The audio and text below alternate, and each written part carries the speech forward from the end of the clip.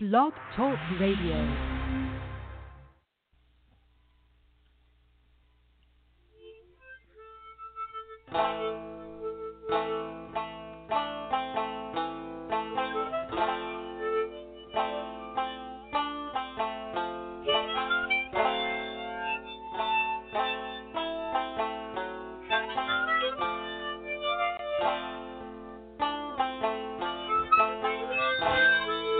Do you think politics is stupid? Do you know what anarchy is? Really? Have you ever watched the news and thought, they're lying to me? Have you ever tried to make sense of the internet? Well, you're in the right place. Welcome to Sidetracked. Sit back, relax, pour, light, and lament as Bo Hotchkiss takes Scott Culberson on a guided tour of the rabbit hole.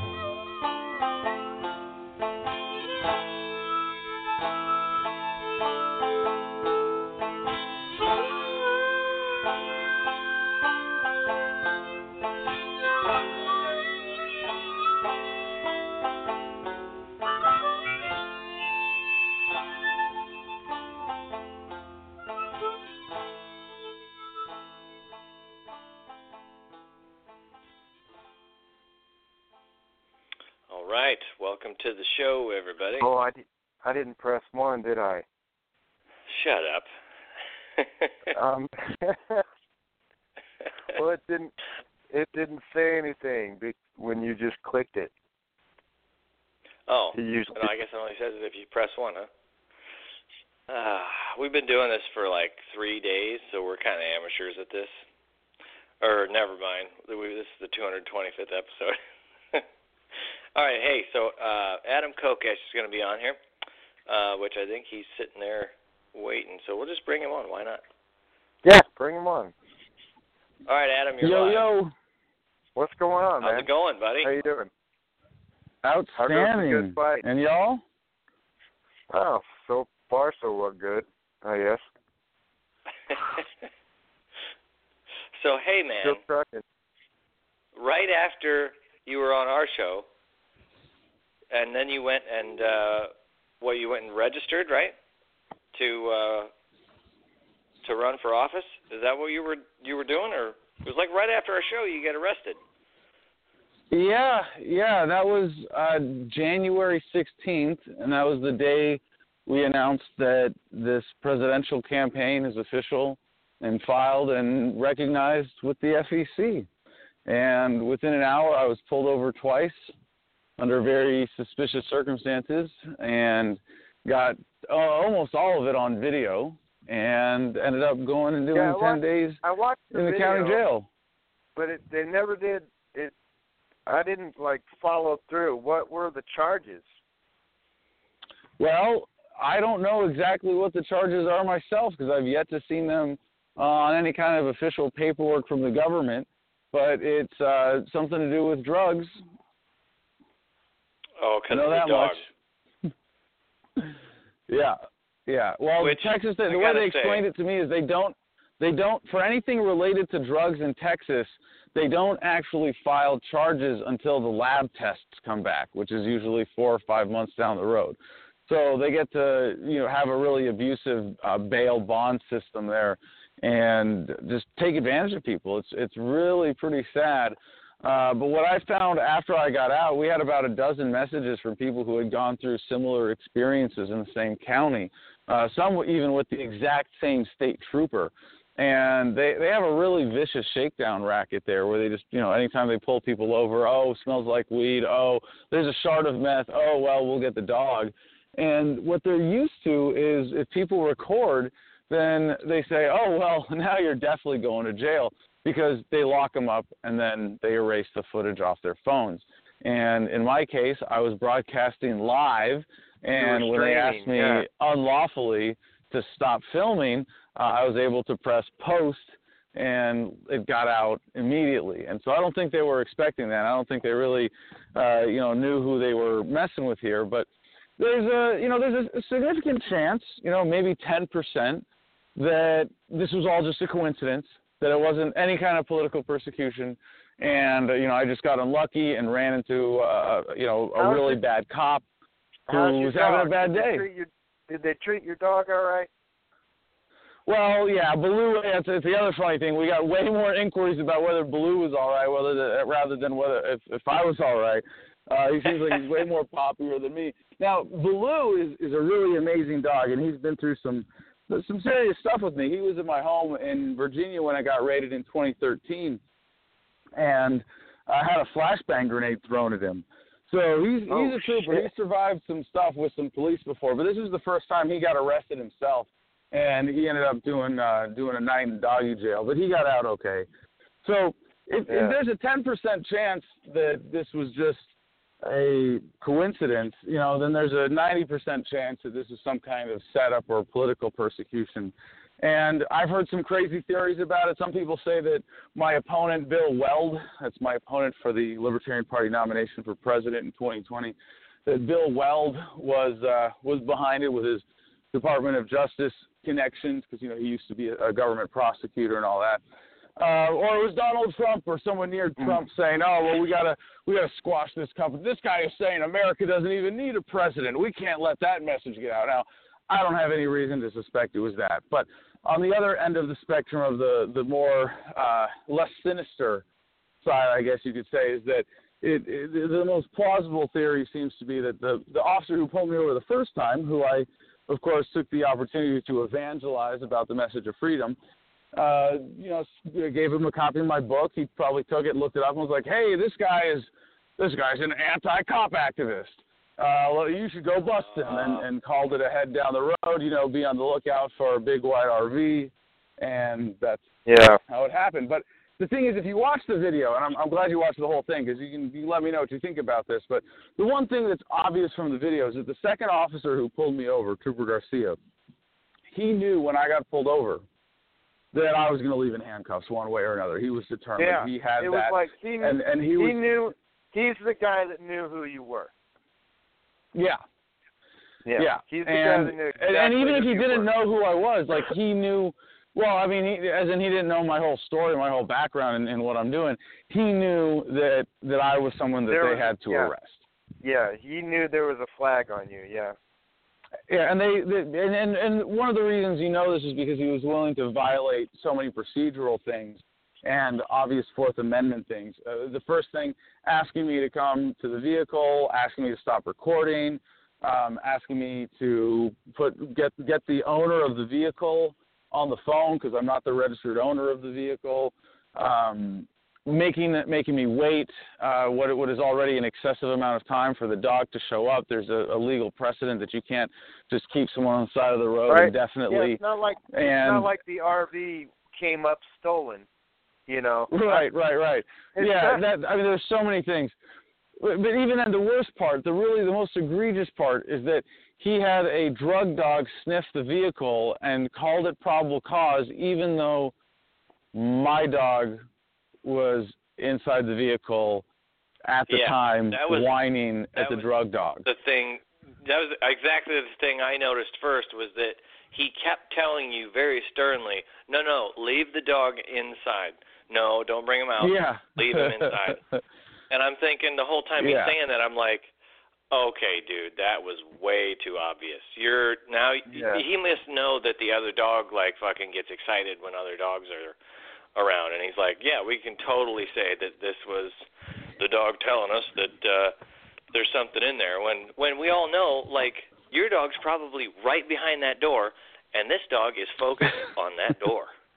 So come on. Actually, it's funny. Not only do I have the video of me recording from my phone from the outside, but I have video from the inside. I set up my cameras. You can see in that video from the outside, from me carrying my phone, I set up my camcorder as a backup in the RV and set it to record, and I had it pointed at the door, and you can see Baloo going and whining at the door while the drug dog is on the outside. And, of course, if they had nothing to hide, they wouldn't have turned off the camera, but they turned off my camera that was sitting there rolling as soon as they came in. So right away, they've fully impeached themselves, and really there are no charges that they could throw at me from this that would stick. No. Yeah, because, let's face it, if they did, you've already got them on record doing how many illegal things? I mean, this wouldn't hold up no matter what you want. Hey. It's like Richard Nixon said, if the president does it, that means it's not illegal. It's like, well, if the cops do it, it has to be legal. I don't expect them to get in much trouble. I am going to pursue every lawsuit that I possibly can against them. But yeah, I can't say what they did is illegal because I guess it is the Fourth Amendment. That's the Constitution. That's the supreme law of the land. That leads me to a theory that maybe they're supporters, and they did that on purpose, so you'd have grounds to sue them, so you'd get money for your campaign. Yeah, from the government. That's kind of far-fetched, baby. No, I know. Well, some people. One of the other conspiracy theories around this that's really interesting is that I engineered the whole thing. And this is the day I announced. When you announce that you're running for the Libertarian Party nomination for president, that's not just not news. That's like anti-news. If there was such a thing, that nobody wants, nobody makes. Cover that, of course. Like again, a lot of great independent. A rap album, or yeah. Well, we've had a lot of press from independent media. I've been doing interviews every single day, and I really appreciate the opportunity to come on your show again, Bo. Yeah. But yeah, it normally would not be news. It would, I announced that I'm running for president, and it's official now, and I'm going for the LP nomination. It's like me standing on a stage by myself and, trying to go, hey, look at me, look at freedom. And then with this happening, it's like all of a sudden a chorus line and an orchestra and, a bunch of, bears juggling chainsaws, balancing on unicycles, comes around behind me and goes, hey, look at this guy.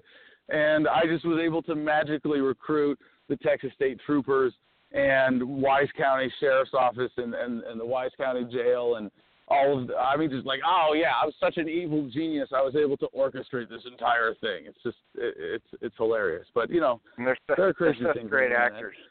Yeah. That would be probably the most, you and your history with law enforcement, to say that you even could pull that off. I don't care how much money you have. It just doesn't make sense to me that you would hire, let's see, hang on. When they raided your house, there was, wasn't there like armored vehicles and helicopters aside from SWAT? So I don't even know how much all that stuff costs, but I'm pretty sure no one's allowed to rent it. And yet they're going to be like, look, if ever anyone finds out that you rented this, you realize we're all going down for a long time. So it'll be, I don't know, $1 billion, and we can pull this off and cover it up. Yeah. That's tall order, man. That's tall order. I don't see them working with you on that. So now, of course, traffic stop, probably much cheaper, but still, I think your reputation precedes you on that, Yeah. No, I wish I was that clever. I wish I was that clever and really could say that I set it all up. If I was that clever though, I have, if I may go back to like a bigger point in my campaign, right? A lot of people say, Adam, you'll never win because they'll shoot you first. And my response to that is really simple. Well, hey, if I become that much of a threat, that's a good thing. And if they shoot me, they know it's worse for them because it just means that more people will read my book, and their days are numbered that much shorter now. But look at what happened to Kennedy. When they shot him, he's become a huge symbol. Yeah.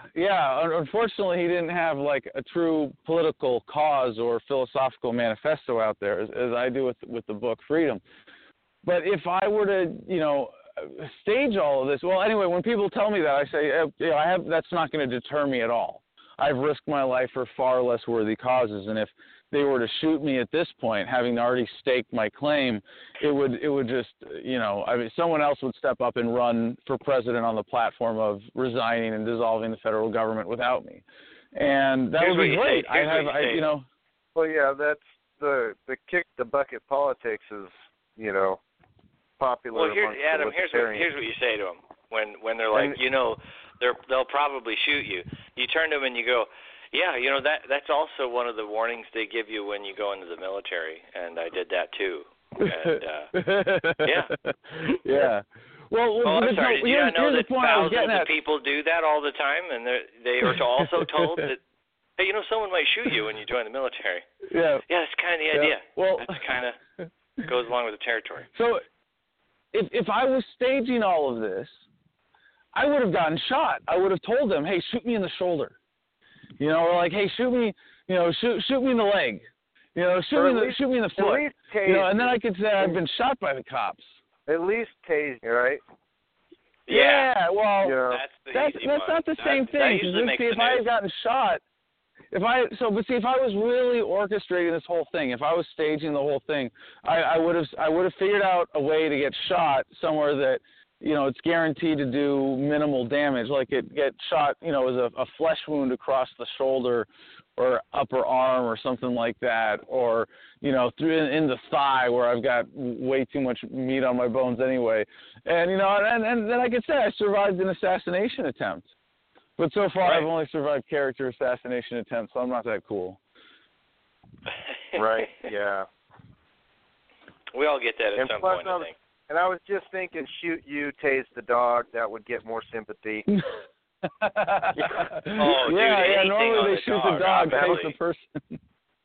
I am surprised that they haven't shot your dog with as many dogs as they shoot. And honestly, you know what? That, to me, shows that they understand how bad of an idea it is to actually kill you. Because if they even killed your dog, they've killed dogs, and everybody knows that, and everybody gets mad about it. Everybody gets mad when they kill dogs. Imagine if they killed your dog by raiding you for bullshit. Oh, my God. Oh, my dog's more popular than I am, by far. So he's way easier to get along with, way friendlier, better kisser. Where are you guys headed to next on your campaign here? Well, we're in Nashville right now, Lebanon, Tennessee, actually, just outside Nashville. We are here for the Tennessee State Convention of the Libertarian Party tomorrow. And let's see, after this, we go to Colorado, Denver, and then I get to go to my dad's third wedding and be his best man for that, first time for me. So looking forward to that. Congratulations. And then, then the next weekend, Oklahoma, and then Texas. And then we have a long drive from Texas across to California, making a stop just for a fun event in New Mexico in the Four Corners area on the way there. And then I get to go home for like a week. No, I fly to Indiana, and then I get to go home for a week. And then it's just back on the road again. And we got Ohio, South Carolina that next weekend, and New York. Where are you going in Ohio? Now I forget. Oh, I don't know. We were just there. We were just in London, Columbus area. But I can't remember where the state convention is. But it's going to be one of the big three cities. Oh, yeah, okay, one of the C's. Well, if it's Cleveland, I might be able to make it over there, because that's only about an hour from me, I think. What city are you in? I'm over by, where Sandusky is? Mm-hmm. Yeah. Mm-hmm. In that general area. Well, you couldn't come down to Cincinnati if you had to for a weekend? Oh, I'm at the top, and that's at the bottom. That's a long drive. Well, there are roads.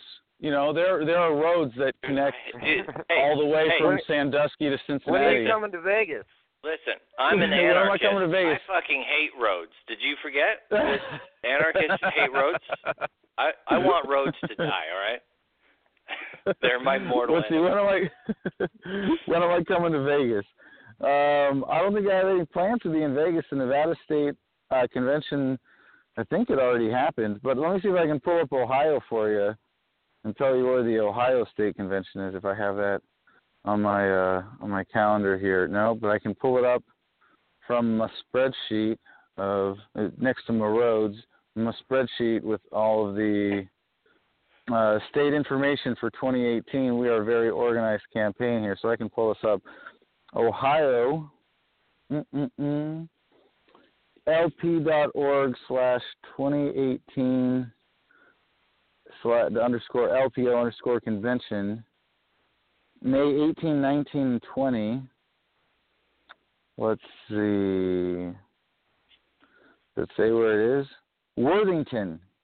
Holiday Inn, Worthington. You know, okay, Columbus. Yeah. Okay. So Worthington, like I guess, is the Columbus area. Yeah, so Columbus. That's middle. That's the middle of the state. You can make it. Yeah.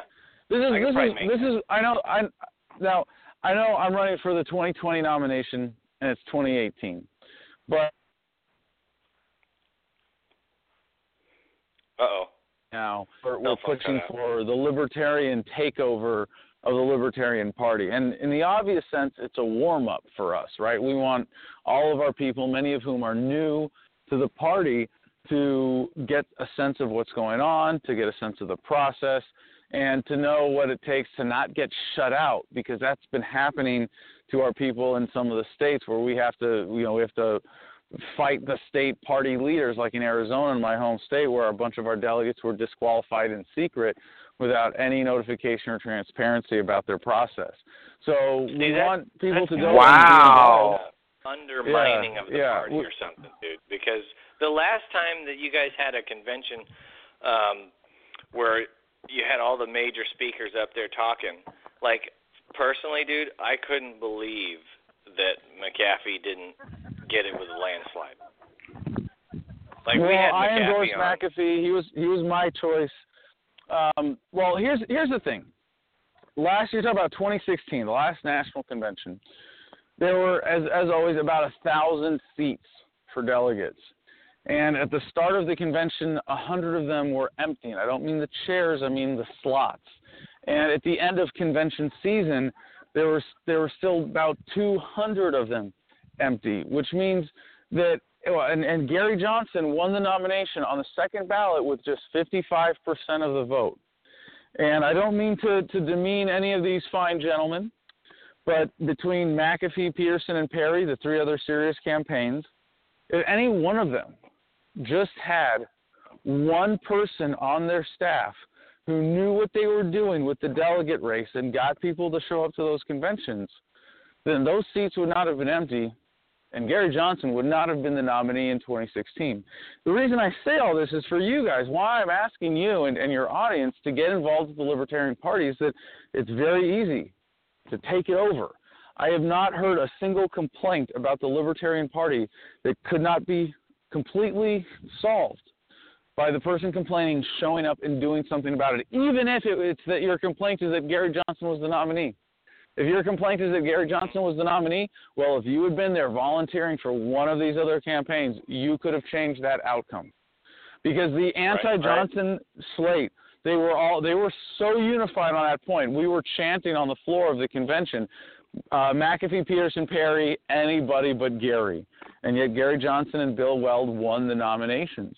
And we are making sure that people know how to get involved, that they show up, that they get to be delegates in 2018 so we can bring about some important reforms in the party and replace some of the corrupt national leadership. Well, who are you looking at to be like some of your toughest competitions? Well, right now it's really just Bill Weld, who's getting ready to run in 2020. And I mean, I think I always underestimate government's ability to make things messy. That's always been my mistake as an activist, to expect government to be, straight up and direct or straightforward in some way. And that's almost never the case, as you guys well know. Right, yeah. The government is just, will show up and you think they're going to just be, jerks and mean and assault you and steal from you and, you may be generally unpleasant people like that, but they seem to have a bad habit of just taking a crap all over everything in their vicinity. And in that sense, I consider Bill Weld to be part of government. He was a government employee for a long time. Like I said, former prosecutor, attorney, governor, perpetual candidate in a number of races there in Massachusetts, where he's from. And to hear him describe himself as the original libertarian is an offensive perversion of the word and the party. So it's really sad to see that he is the main competition right now. But I don't think it's really that important, because what we've done is drawn a line in the sand. And one of the things, about this campaign that is fundamentally different is that I'm really genuinely not running to be president. The first thing I'm going to do is resign. In fact, the only thing I'm going to do as president is sign one executive order that includes my resignation, declares the federal government bankrupt and of no authority whatsoever, and initiates the peaceful, orderly, responsible process of dissolving it. So for Bill Weld to come and say, yeah, but I should be president, we get this message out in front of the American people, and we're doing it already. It's game over for government, really. Once people are asked the question, does America really need a president? Do we need the federal government at all? Is it more of a burden than a benefit? The answer becomes very, very clear. So I don't really worry about Bill Weld. I think of it more as a foil. In fact, it's a very convenient one. If we had a good presidential candidate like Harry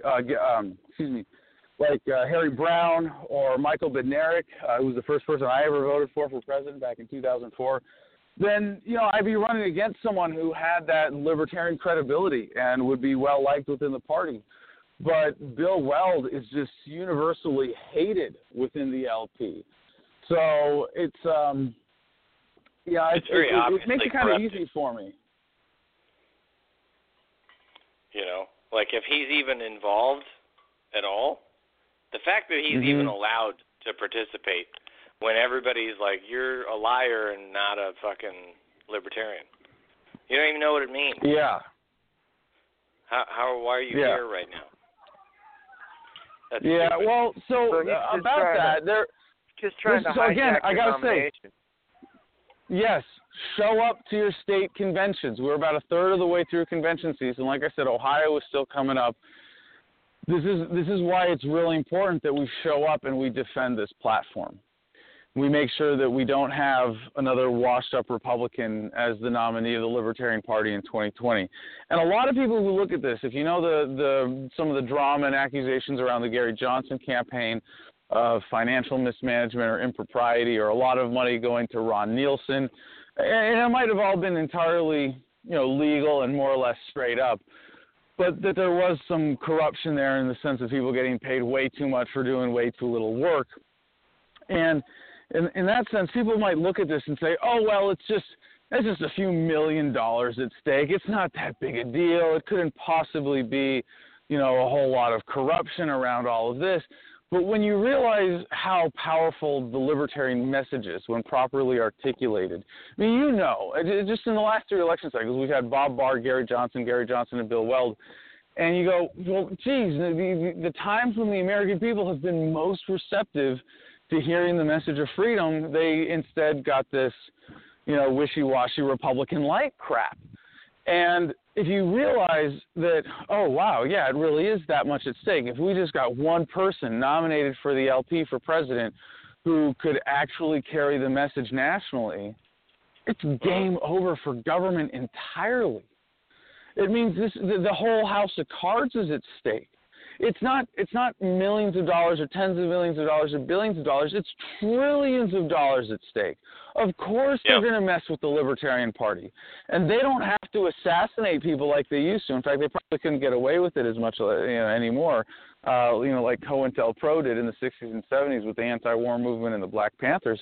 But they can really they can take over the party. They can render it ineffective. They can fill it with plants and moles and insiders and make it impossible to get a libertarian nominated to represent the Libertarian Party. And I'm very confident that they're not going to be able to get away with this for much longer. And it's because people like you care about this message enough to drive all the way from Sandusky to Columbus and show up and make a difference. They underestimate libertarians. Right. Well, and they underestimate our willingness to defy. Yeah. That's really the thing is like I think Scott and I preach non-compliance a lot. Like, really, if you really want to get something done, en masse, if you just don't comply and you just go, no. If you get enough people to do that, oh, my God, things change fast. Because pretty soon the numbers look like, okay, well, we can't move a wall with a shopping cart, you know. Yeah. So, you know, I've always been an advocate of that, and I've been a practitioner of that. I think I've been, you know, a decent example of that in my public life and in my private life as well. But, you know, there is a limit to that. And I will say that it can have some incredibly powerful effects. And it really, noncompliance is the ultimate check on government power. Not the Second Amendment, not guns. It's not you're going to shoot back to a larger military force. That's kind of silly. Yes, I think the Second Amendment is an important, legitimate, righteous it's like a last means we're resort. defending ourselves against government. Right, but the nonviolent means of noncompliance, of just withdrawing your material support, going galt, if you will, that's even more effective. The Gandhian approach to civil disobedience in that sense. But there is also a limit to this, because while we can, and I always cite the Syrian crisis here, where Obama tried to get boots on the ground in Syria. I guess I have to call it a war now to give it its due. But Obama was trying to get boots on the ground in 2013 when I was in jail, and I got to watch this unfold on the front page of the Washington Post from my cell. The reason that Obama wasn't able to put boots on the ground in Syria was that the military started to revolt. And, you know, just very subtly in comparison to what we've seen in the past where guns are drawn, but on social media, they drew up little placards that said, I did not enlist to fight for al-Qaeda in Syria. I did not, and then it was a lot of spouses. I do not want my husband to die fighting alongside terrorists. And Obama knew that if he had pushed it, that there would have been a legitimate grassroots movement from the military resisting that. However, in the bigger picture of government itself, noncompliance is not going to end the institution. Now, I'm an agorist. No. I believe in practicing that withdrawal of material support, counter economics, barter, cryptocurrencies, of course, very important in getting rid of the money racket of government, and I think getting that away from them is going to be huge. And you might say that that's more important, that sets the stage. But I always ask people who try to prove me wrong on this, how many Americans, by percentage of the population, voted in the first American constitutional presidential election? And the answer is, you guys know this one? No, actually. I don't remember that one. It was less than 2%. And it was white landowning males, generally, most places, who were the only ones allowed to vote. And the government didn't say, oh, shucks, I guess we don't have a mandate, we better go home. No, they said, screw y'all, we're still the government. So even if you had 95% of the American population understand voluntarism, and they withdrew their material support for government, and they said this is crap, if the other 5% said, yep, well, we believe in government, we're going to keep paying taxes, we're still going to give the government half our income, we're going to hire men with guns on behalf of government to go around and point them at you and take stuff from you, Adam, and control you. The taxes. The biggest non-compliance act you could do is to withdraw from taxation. Not pay taxes. Completely. Yep. Completely. Yep. Across the board. And that doesn't have to be illegal. You can do it. Yeah, you can do it totally legally by changing your lifestyle. Right. And I think. Well, and on top of that, I mean, they've never really, the whole income tax thing has never successfully gone to court and been proven hands down. It's always been messy and wishy-washy, and there's been, nobody's ever nailed it down and figured out, yes, see, here is where it says you absolutely have to do it, and it's legal, blah, blah, blah, blah, blah. That's actually not happened, which is, it's weird, because there's been so many people that do go to court, and you're like, oh, great, it's finally going to get nailed down. Show me the law. And we'll figure this out. No, of course not. And then they never, for some reason, it never makes it to the final stage of court, and just something else happens, and somebody serves time, and blah, blah, blah. And you're like, what the fuck happened there? they settle for half the money or a third of the money, and 10 cents on the dollar or whatever. So like Wesley Snipes, wasn't that Wesley Snipes' deal? He was one of the folks that was like, yeah, fuck this shit. You don't have to pay income tax, and then they got him somehow. Yep. Because I guess he didn't have a good enough lawyer, and I don't think any lawyer wants to really tackle that one. I think it kind of damages their livelihood.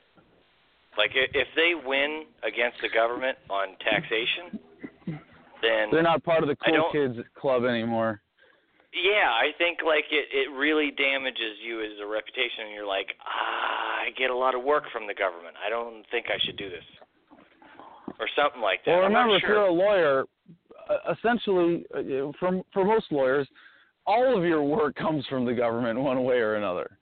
Exactly. Right. Exactly. So you need the government. It's your job. Yep. So, anyways, but like the income tax thing, like Scott and I have said many times, if you just file tax exempt, I mean, you don't pay taxes that year, then of course they're going to audit you. But if everybody did it, they're done. Over. That's the thing. If you could get like you said, only 20%. Well, if you could just take a 20% chunk out of that, they'd notice. They don't have the manpower to go after that. Yeah, they would immediately be like, what the fuck? We have to close our doors. We can't do this. Well, there have been a lot of attempts to do something like that. There have been a lot of efforts to say, and I've done some myself. I mean, I've promoted tax resistance. Even back when I was in the heyday of the anti-war movement and, a leading public figure in that, to say, look, you really are against the war, stop paying taxes. There's this quote from Vietnam from, I think it was Haig, one of Nixon's assistants, who said about a big protest going past the White House, they can protest all they want as long as they keep paying their taxes.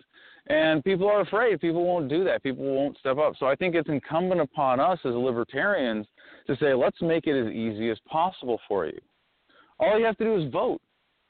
All you have to do is band together to withdraw the political consent for the system, and it all goes away. Because at this point in human history, the relationship with the government and their enforcement class, cops and soldiers, remember, for government to exist as a government as we know it, it has to have people who are willing to point guns at peaceful people for money. And in order for them to feel that they are doing that legitimately, they have to have the consensus, the consent that comes through voting to be able to do that. It used to be that you didn't have to do that, right? Like back when there were kings and queens and, royalty ruled the land. If they just paid people, or they paid their knights to go collect taxes, to go harass peasants, to do whatever, like there wasn't like any moral expectation that they're going to come up with a good excuse for them. No, I'm the king because God said so. Go do it. Here's your money. You get a piece of the money. My buddy I know has a take on it that, hey, this system was put in place before I was even born, and I never agreed to it. Yeah. Yeah, that's the social contract argument. Yeah, government debt is intergenerational child abuse because you are forcing people to pay for things that they never even had a say in. Right. Right. Yeah. I mean, I'm glad we're all on the same page. That's pretty. Yeah, it's pretty strange because normally, you get three anytime you get two libertarians to weigh in on an issue, you're going to get three different dissenting opinions. Right. What was I going to say about the tax thing? Oh shit! Nah, damn it. We went on too long afterwards, and I forgot what I was going to add to it. And I was thinking about it, but I don't remember now. Lost my train of thought. All right. Well, anyways, so these conventions that you're going to, what happens at them? Exactly. Well, there are a few pieces of business that. Hello? Yeah, we hear you. Okay. So at a Libertarian Party state convention, there are a few general pieces of business. And in years where we have national conventions coming up, the most important one is selecting delegates to represent the state at the national convention. And that's what I'm really focused on, is getting our people to get there and get involved and make sure that they have a way to participate and be acknowledged and recognized as delegates if they want to go to the national convention. They also generally nominate candidates for state offices, sometimes for local offices as well. It depends on the state, depends on the state organization. But, for example, when I was in Pennsylvania, they had a formal, every candidate has to come up and go through this nominating process and be grilled by the membership. And it was a lot of fun. It was, great, supportive. They have 3 amazing candidates for governor, lieutenant governor, and U.S. Senate in Pennsylvania this round. And in some states, it's just they have a primary process and they don't have to do that. In some states, if it's uncontested, they don't even bother. Depends on the state government and what their requirements are for sometimes for small parties or whatever they call them, independent parties or third parties or minor party status parties, whatever they do to demean the libertarians or anybody who's challenging the duopoly. And then there's just the general party stuff, new business, old business. Usually have reports from the officers. The state chair will give a report and say everything, give a summary of what's happened in the last year with the party, and the vice chair and the secretary and the treasurer usually do reports as well. And then there's mixers and gatherings. I'm actually at a party right now. Excuse me? Who pays all these people? Most of them are volunteers. In fact, in state parties, pretty much all of them are volunteers, all of the officers and executive committee members, and of course the candidates are all volunteering. So yeah, it really is amazing that the party comes together like this. In a handful of states, they raise enough money to hire one person as an executive director full time for that state. And I think really every state should be at that level at this point. It's kind of sad that we don't have more momentum and financial support behind the Libertarian Party. I would love to see by 2020 every single state. Wouldn't you say it's more of a testament to the Libertarian Party that they can even do all of this at all voluntarily with no money going to these people? Because if you look at the duopoly, no shit gets done without money. I don't care what it is. Ordering fucking pencils for the office doesn't get done if people aren't paid. So this is amazing, actually. Oh yeah. To say that you guys do this it is fundamentally different that way in the Libertarian Party. That's good, man. That means that they stand by their values. Absolutely. That's amazing. They get that shit done. Up. Yep. Well, I remember what I was going to ask you. So, like, for other anarchists who, because anarchists are stubborn folk, and you're not going to get them to vote, right? That's the hardest thing to do. Is once you. Hold on a second. I gotta totally disagree with that premise right there. Now, you have to define anarchists, and there are a few definitions, of course, but the most direct one from the meaning of the word is no rulers. That people should not have rulers. Yeah, and that I've never heard a definition of libertarian except from Bill Weld, and he's the outlier here, that includes the idea that we should have rulers. Pretty much everybody who is a libertarian is a no rulers kind of anarchist. So those terms are really synonymous, and I think the separating of the word anarchist as if to say somehow not libertarian is a real bad, silly way to artificially divide the movement. I think the thing is like the days of Ron Paul that we had with the Republican Party, a lot of people got the idea that he was more of the libertarian candidate. And so they got the idea that he stood for what a libertarian was, which, he kind of does, but and he's got a lot of great ideas. Hold on. I interviewed Ron Paul back in 2011 when I had the TV show in D.C., and Ron Paul said that he was a voluntarist. And, he believes in the ideal, and even back then believed in the ideal of a voluntary society.